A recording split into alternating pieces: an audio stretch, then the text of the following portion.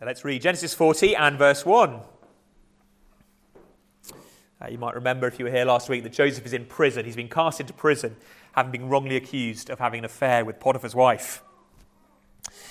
Sometime after this, the cupbearer of the king of Egypt and his baker committed offence against their lord, the king of Egypt.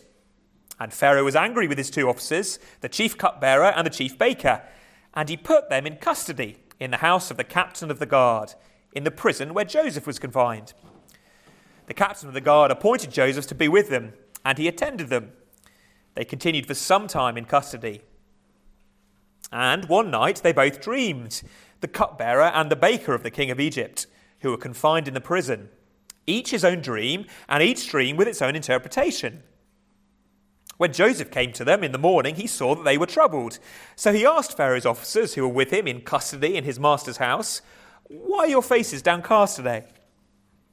They said to him, "We've had dreams and there is no one to interpret them." And Joseph said to them, "Do not interpretations belong to God? Please tell them to me." So the chief cupbearer told his dream to Joseph and said to him, "In my dream there was a vine before me, and on the vine there were 3 branches. As soon as it budded, its blossoms shot forth, and the clusters ripened into grapes. Pharaoh's cup was in my hand, and I took the grapes and pressed them into Pharaoh's cup, and placed the cup in Pharaoh's hand." Then Joseph said to him, "This is its interpretation. The 3 branches are 3 days. In 3 days, Pharaoh will lift up your head and restore you to your office, and you shall place Pharaoh's cup in his hand as formerly, when you were his cupbearer. Only remember me when it is well with you, and please do me the kindness to mention me to Pharaoh, and so get me out of this house. For I was indeed stolen out of the land of the Hebrews, and here also I have done nothing that they should put me into the pit." When the chief baker saw the interpretation was favourable, he said to Joseph, "I also had a dream. There were 3 cake baskets on my head, and in the uppermost basket there were all sorts of baked food for Pharaoh, but the birds were eating it out of the basket on my head." And Joseph answered and said, "This is its interpretation. The 3 baskets are 3 days. In 3 days Pharaoh will lift up your head from you and hang you on a tree, and the birds will eat the flesh from you." On the 3rd day, which was Pharaoh's birthday, he made a feast for all his servants and lifted up the head of the cupbearer and the head of the chief baker among his servants. He restored the chief cupbearer to his position, and he placed the cup in Pharaoh's hand. But he hanged the chief baker, as Joseph had interpreted to them. Yet the chief cupbearer did not remember Joseph, but forgot him. As human beings, we've always longed to know the future.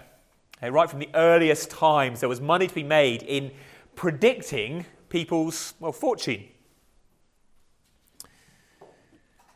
Whether you go back to the ancient Greeks and the oracle at Delphi, who you could consult to let you know, at least in a slightly kind of parabolic form, what was to happen in your life, right through to the horoscopes in today's papers. We long to know what's going to happen. I suspect most people don't fully believe that the horoscopes are absolutely accurate, and yet they're still worth printing in the paper. Because people just long, they want to get a glimpse. Perhaps it might be true.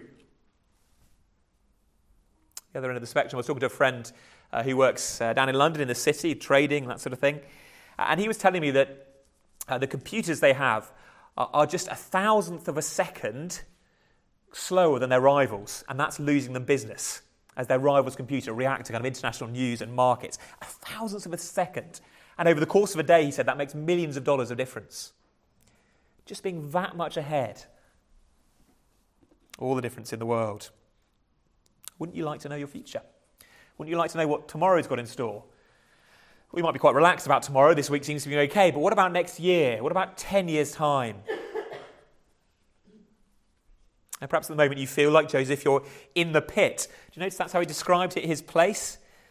I've done nothing wrong, verse 16, but I'm in the pit. He's actually in prison. He's not in a literal pit. But he's using language that echoes the previous time he was literally in a pit, when his brothers chucked him in one to get rid of him. He's on another low, in other words. And again, it might be you. You might feel like you're kind of doing okay, you're trying to live for God, but actually circumstances in your life feel like They've dropped you down into the pit again. And you wonder, will I ever get out again? Is this it? Am I always going to feel like this? Are they always going to treat me like that? Is work always going to be like this? We wonder about the future. Or perhaps you're on a high, you're not in the pit, you're on the mountaintops and everything is going swimmingly. Okay, life is great. And just a little voice in the back of your head is saying, will it last? Will it last? You see, knowing the future gives us stability, doesn't it? Or security. Okay, if I could just know, then I'd be more relaxed. I wouldn't be so anxious.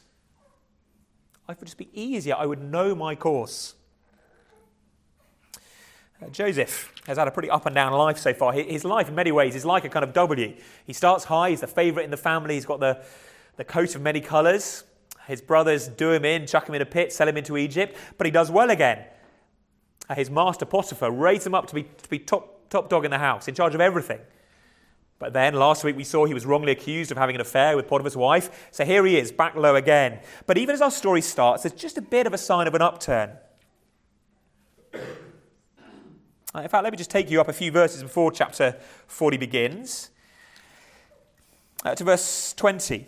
Joseph's master took him, that's Potiphar, put him in the prison, the place where the king's prisoners were confined, and he was in prison. But, verse 21, the Lord was with Joseph and showed him steadfast love and gave him favour in the sight of the keeper of the prison. And the keeper of the prison put Joseph in charge of the prisoners. Whatever was done there, he was the one who did it. The keeper paid no attention to anything that was in Joseph's charge, because the Lord was with him. And whatever he did, the Lord made it succeed. You see, even in the pit, even in the prison, God is still with Joseph and making everything he does sort of turn to gold. People talk about having the Midas touch, don't they? You know, the king from mythology who could touch something and it becomes gold. Joseph has that Midas touch. Whatever he did, the Lord made it succeed. Now, that's not a promise to you and me. It's not that everything we do in life is going to work and succeed. Joseph has a particular role. In fact, Joseph's family are descended from that one man, Abraham, who was the father of God's people in the Old Testament. And Abraham was promised, well, many things. He was promised more descendants than there are stars in the sky or grains of sand on the beach. He was promised a particular land, the land that would become Israel, Canaan, as it's sometimes known. But one of the things that Abraham was promised was that he and his family, Jewish nation, would become a blessing to others. So God wasn't just trying to bless that one people, the people of Israel. He wanted through them to bless the nations. And in Mini, that's what's happening here with Joseph. Joseph's in Egypt. Okay, there are a lot of people who believe in God, or not the same God as Joseph anyway. And yet through Joseph, first Potiphar's household, and now even the prison, is being blessed. A little picture, by the way, of ultimately what Christ will do. Christ is a true Israelite. He's a true descendant of Abraham, his ultimate offspring. But through Christ and in Christ, the nations of the world are blessed. Joseph, a little mini picture. And in our story today, although he's in prison and been raised up, that the camera switches to focus first of all on these two other characters, the chief cupbearer and the chief baker of Pharaoh, the king of Egypt. Now, these guys aren't lowly servants. They're the head of their divisions, if you like. He's not literally the guy who's necessarily kneading the bread. He is the one in charge of the bakeries of Egypt. Apparently, so the archaeologists tell us, they found all sorts of documents. Apparently the Egyptians were really into their bakery, okay, really into their croissants and their pain au chocolat and all the rest of it. Probably not those two literally, but someone's found this list of over 60 kind of different kind of bready cake things that the Egyptians used to enjoy. And this guy is in charge of them for the Pharaoh. And he and his friend, the butler, who's in charge of the wine, always important for kings, they both have dreams. They're both guilty, by the way. I should point that out, actually. Sometimes we get the impression that Pharaoh is just being unfair and has just had a strop and thrown them into jail. But no. In verse 1, they both commit an offence against their lord, the king of Egypt. Both these men are guilty and therefore deserve to be in jail. But whilst they're there, with Joseph looking after them, they have these dreams. And they're strange dreams, aren't they? In the first dream, the cupbearer, he dreams of this vine, perhaps unsurprising for a butler. And the vine has 3 branches, and really quickly it buds and blossoms, and the clusters come. 1, 2, 3. Everything happens in threes in this story, by the way, for a reason. It buds, it blossoms, and it ripens. And so, well, the butler takes the grapes, and again, little 3, he takes the cup and presses them into Pharaoh's cup, and then puts the cup in Pharaoh's hand. 1, 2, 3 again. 3, 3, 3.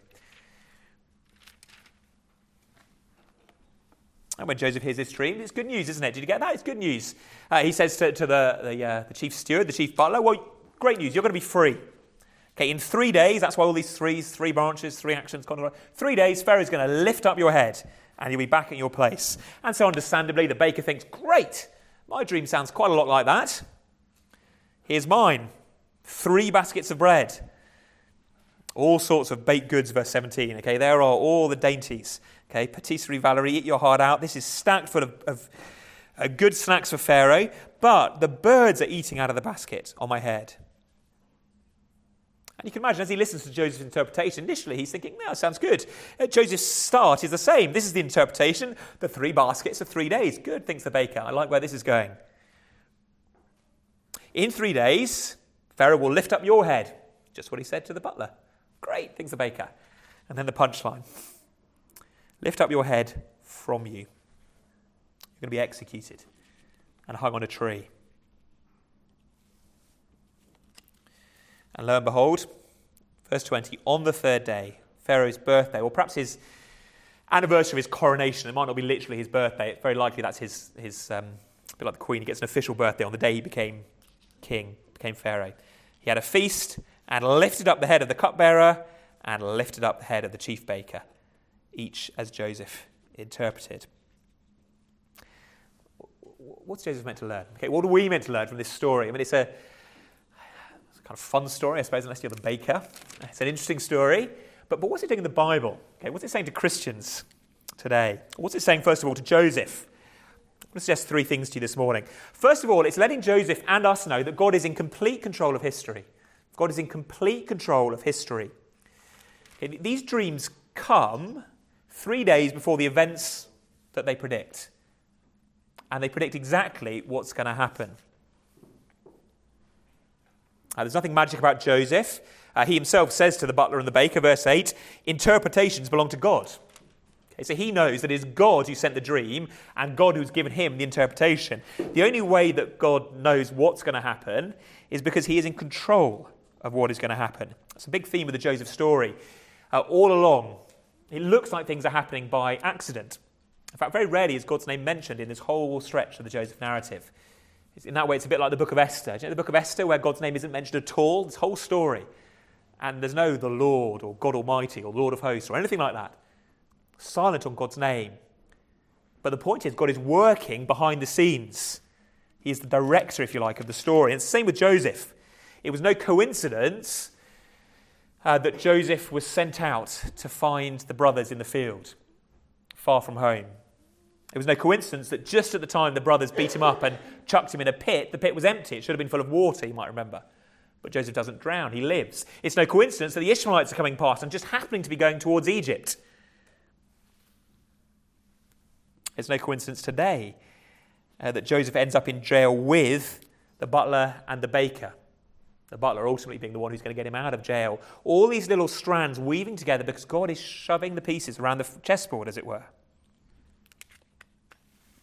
It's the testimony of the whole of the Bible that it's not just that God can sort of see the future. Oh, I spot what's going to happen, so let me tell you. You might remember, I don't know if those of you slightly younger remember when the National Lottery started. Every week there was this woman called Mystic Meg, okay, who would predict what was going to happen, obviously ludicrously inaccurately, in the National Lottery. God is not some sort of cosmic Mystic Meg who's just good at looking down the tunnel of time, seeing what's going to happen, and then kind of jumping back into the present and reporting it. No, the reason God knows what's going to happen is because he's planned what is going to happen.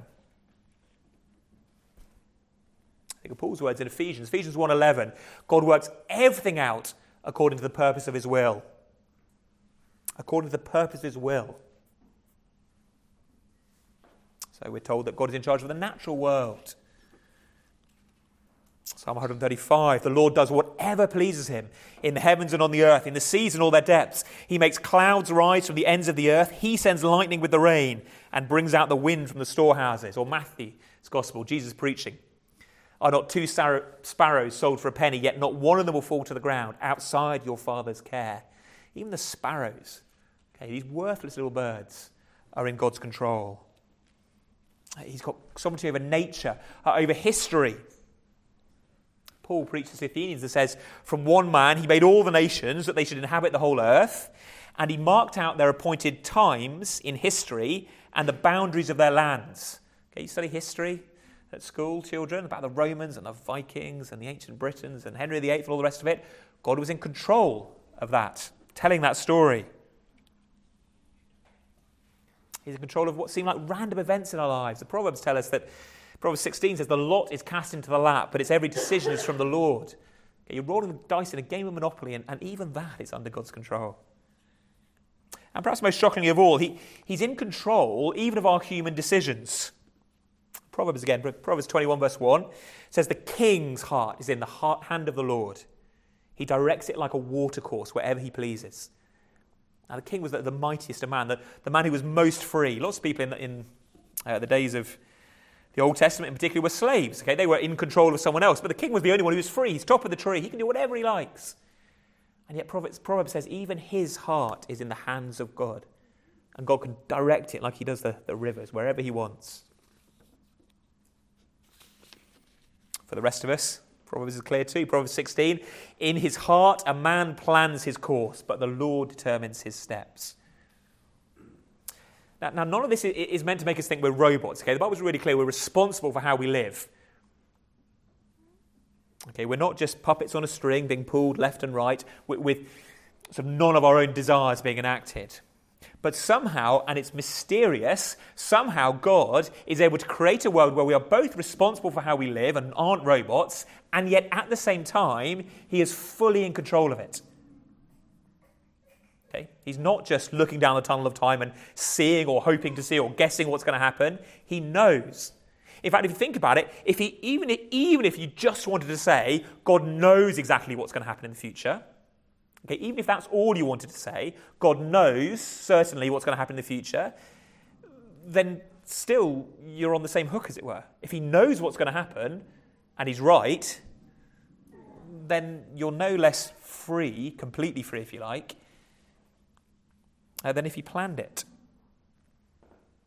The Bible does not tell us that we are utterly free from his control. It tells us we're responsible, we're real, we make real decisions, and yet mysteriously at the same time, he is utterly sovereign. And that means we shouldn't ask, and Joseph shouldn't ask, questions like, is God at work in my life? Do you ever wonder that? Do you ever just look at your own life and think, is God at work? You can see him working in perhaps the missionaries you pray for out in Madagascar. You can see him working in your friend's life who's, working full-time for a Christian charity. But is he really at work in my life? The answer, that's just the wrong question. You never ask yourself, is God at work in my life? You can ask yourself, how is God at work in my life? Because he is always at work. You never walk outside of his zone of control, if you like. You never, in that sense, walk outside of his plan for your life. You might well not understand his plan for your life. I'm not sure Joseph fully understands why he's sold to be a slave or in a pit or back in prison or falsely accused of adultery. You may not understand exactly what's going on, but something is going on. He is in control. And so if you're a Christian in particular, we need to learn how to look at the world rightly, through the right kind of glasses, if you like.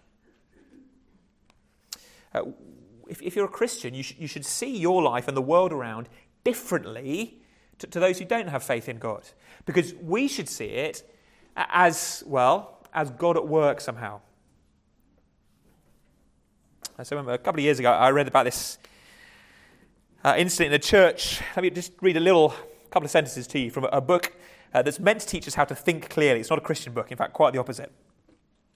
The author says this: at 7:15 on the 1st of March 1950, the choir of Beatrice, Nebraska Church were meant to rehearse. But all of them were delayed. For one, their car didn't start.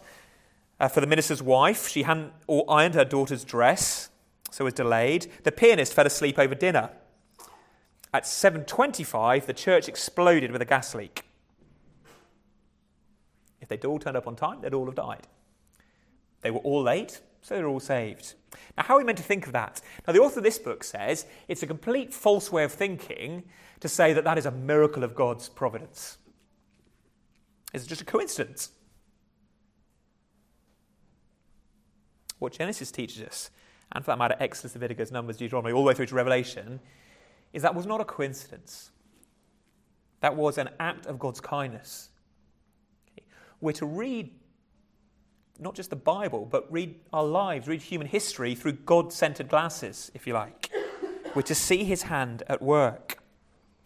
And again, let me emphasize, this is not a promise that he always saves church choirs from gas leaks. Okay, there are other stories, no doubt, where the choir turn up and the whole thing blows up. So this is not a promise of utter protection from disaster in life. Again, Joseph is in jail. But it is a call to see God at work in our lives. In the big things. Who we marry, where we live, where we work, where we go to church. In the small things. Why am I in this traffic jam? It's not an accident. You were put there. Perhaps to sanctify your patience. Who knows? The biggest things, the smallest things in our lives, all come from God's hand. And knowing that he is a good God, therefore should change our perspective on the lows as well as the highs.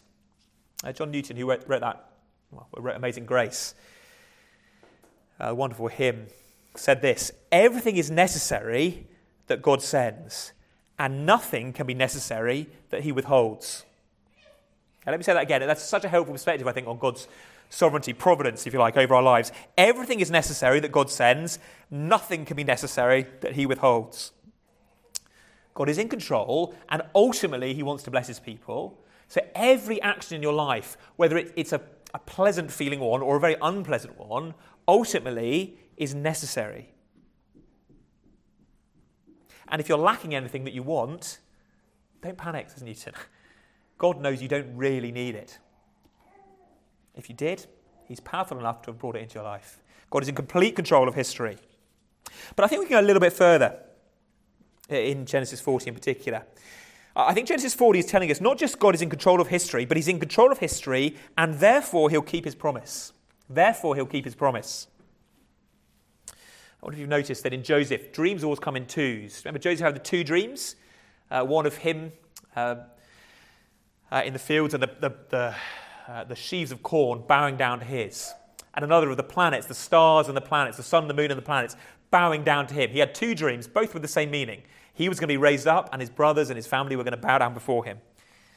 In a couple of chapters' time, we'll see Pharaoh has two dreams. And here, the butler and the baker have, one dream each, but both making two dreams together. Why? What's going on with these two dreams? Why are we told about the butler and the baker's dreams? Well, Joseph's dream at this stage doesn't look like it's being fulfilled, does it? Those two dreams about him being raised up, him being this great figure, and everyone sort of bowing before him, at the moment looks like a joke. He's in prison. Okay, he might be the highest guy in prison, but that's still not that impressive, is it? Okay, to be the best prisoner is not exactly Joseph's dreams come true in a literal sense. And so I think what God does is send these two guys into his life who, if you like, have the same experience as him but sped up. They too are given a little prophecy of what's going to happen. But in their case, it's just 3 days. Now, Joseph in total spends about 13 years in prison, if you do the maths. I won't take you through all the verses that you have to do the adding up, but about 13 years in prison. It's a long time to wait. And so God sends these two guys with two dreams, which are then proved to be true, as a little sped-up witness to Joseph. Yes, I do follow through on my word, God is saying to Joseph. Look, see, I will act in line with my word. In that sense, if you like, he has the prophetic word made more sure, to quote from the book of 2 Peter. If you like, Joseph doesn't now just have God's word that came to him in the form of a dream. He also has God's actions in history marrying up with God's word. He's got two witnesses now to the truthfulness of God's word about his future. And again, as Christians, we have something similar. We've been told time and time again in the New Testament that one day Jesus will be lifted up and all people will bow down before him. He's the ultimate Joseph, if you like. All creation will bow before him. Now, that is a word, the word of God that has come to us clearly. But we've also seen God keep lots of mini promises along the way about Jesus. The Old Testament is full of prophecies of Christ. About his birth, he'll be born of a virgin, he'll be born in Bethlehem, he'll be descended of David. About his death, he's going to be betrayed by 30 pieces of silver. He'll be pierced, even though in the days of those predictions there was no such thing as crucifixion. People will gamble for his clothes, not a bone of his body will be broken, and so on we might go. It's difficult actually to count them up. But at least 300 prophecies of Christ. It's very hard to put an exact number. At least 300 prophecies of Christ. And most of them now have come true, because most of them were prophecies about his earthly life. So we don't just have God's word, we've got a witness, if you like, to God keeping his promise already. And it's extraordinary the way that the Old Testament paints the life of Christ. If you've got children, you might... they might have these little, one of you children have got those dot-to-dot number books where you sort of trace the number around, and it's like an outline, and at first it just looks like a node of numbers, but when you start putting the pen on and drawing around, suddenly it turns into like a butterfly or a horse or whatever the drawing is going to be. The Old Testament is like that. It's an outer sketch of Christ's life, and when Christ comes, he sketches it in, and the whole thing comes to life. As an American mathematician, Professor Peter Stoner, he took just 8 of these, took 8 prophecies, and tried to work out the odds of them coming true. The figure he came up to is 1 in 10 to the power of 21. Now that means nothing to me. It's a lot of noughts. And he obviously realised it meant nothing to most people. So he gave an illustration. Cover the entire earth with coins 120 feet high. Okay, whole earth, coins 120 feet high. Colour one of them red, tie a blindfold around someone's face and ask them to pick out the red coin first time. 1 in 10 to the power of 21. That's what Professor Stoner at least reckoned the likelihood of these prophecies coming true by accident was. Now, I'm no mathematician. I certainly can't verify that. But it is extraordinary, is it not? We haven't just got predictions about Christ. We've now seen those predictions come true. And the reason is to give us more confidence in the predictions that have yet to come true. It's to make us more certain about the things that we don't yet see. We're called as Christians to live by faith, not by sight. And lots of the things that God has promised to you, you simply cannot see or feel or experience at the moment. And so they can start to seem just untrue. Does it not occasionally creep into your mind that the idea that one day, Christ is going to come down on the clouds of heaven with more angels than you can count, this great trumpet blast is going to sound across the universe, and everyone will bow before him? Does it not just occasionally make you think, really? Do the doubts just not begin to nag? You read of the pictures of heaven, that there's going to be a whole transformed, glorious world that you're going to be living in for eternity. Even the idea of eternity is hard to get your head around, isn't it? There will be no more crying, no more pain, no more upset, no more sin. It just doesn't feel real to us sometimes. Life feels real. Things we can see and touch and smell okay, that's real. That's life. But all these predictions about the future, they can just seem a bit vague, floaty. Well, God gives us lots and lots and lots of fulfilled predictions to give us more certainty about the things that are to come. And ultimately, those are predictions of the future.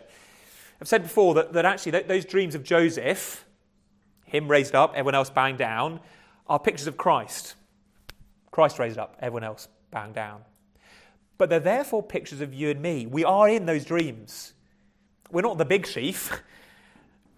We're not the one to whom the planets bow down, but we're represented by the little sheaves, the little planets. Yes, there are lots of predictions about Christ entering into glory, but for Christ to enter into glory, he has to have his people there too. Think about the pictures of Jesus. He's a king. Well, you can't be a king without a people. He's a groom, a husband. What does a husband have to have? to be a husband? Children, what's the one thing you have to be a husband? Yeah, God has it. A wife, exactly. You can't be a husband without a wife, can you? If Christ is going to be a groom, a husband, he has to have a wife, which is a picture of the church. A head. What goes with a head? Abs. A body, exactly. You can't have Christ, the head, without us, the body. So these things are certain. We need not doubt them. One day you will enter a world of glory.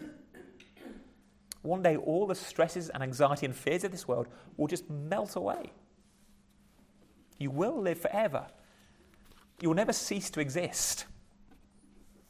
Jesus will not be alone. You will be there with him. And that leads us just to the final thought more briefly before we wrap up today. Yes, God is in control of history. He will keep his promise, but what is that promise?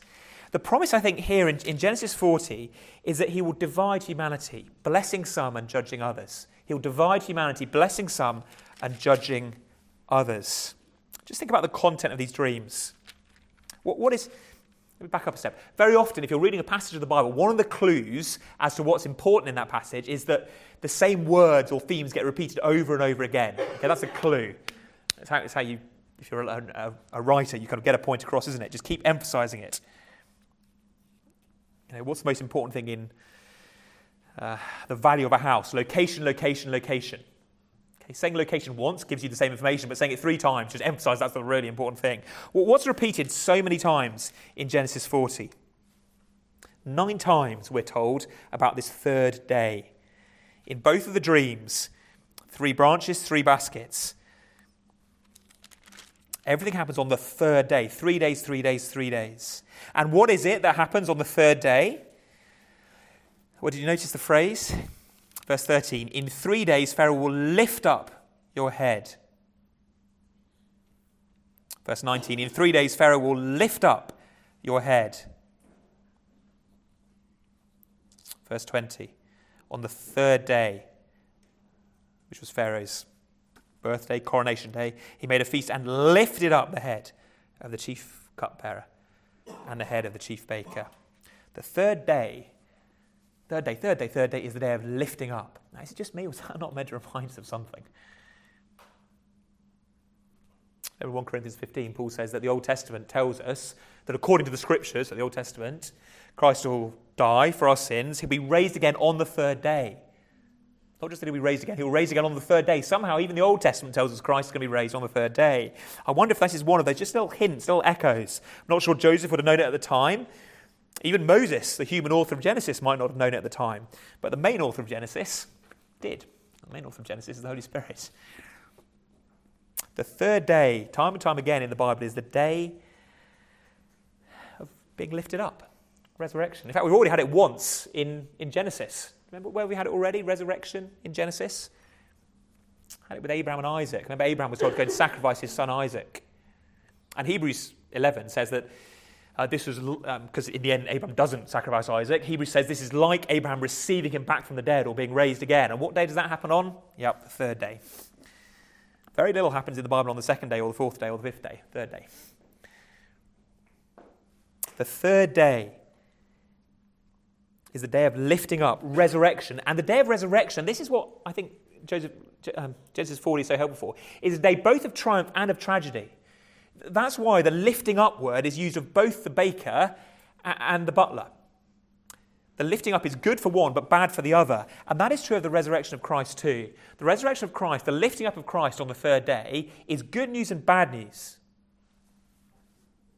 It is good news. What's good news for Christ, the King? It's good news for those who are on his side, who put their trust in him. But it is bad news for anyone and anything that stands against him. Because the raising up of Christ on the third day, to again be at the right hand of the Father, a bit like the butler's the right hand of the King, it is the sign that Christ now rules the universe and will not be dethroned. So if we stand against him, we just are going to lose.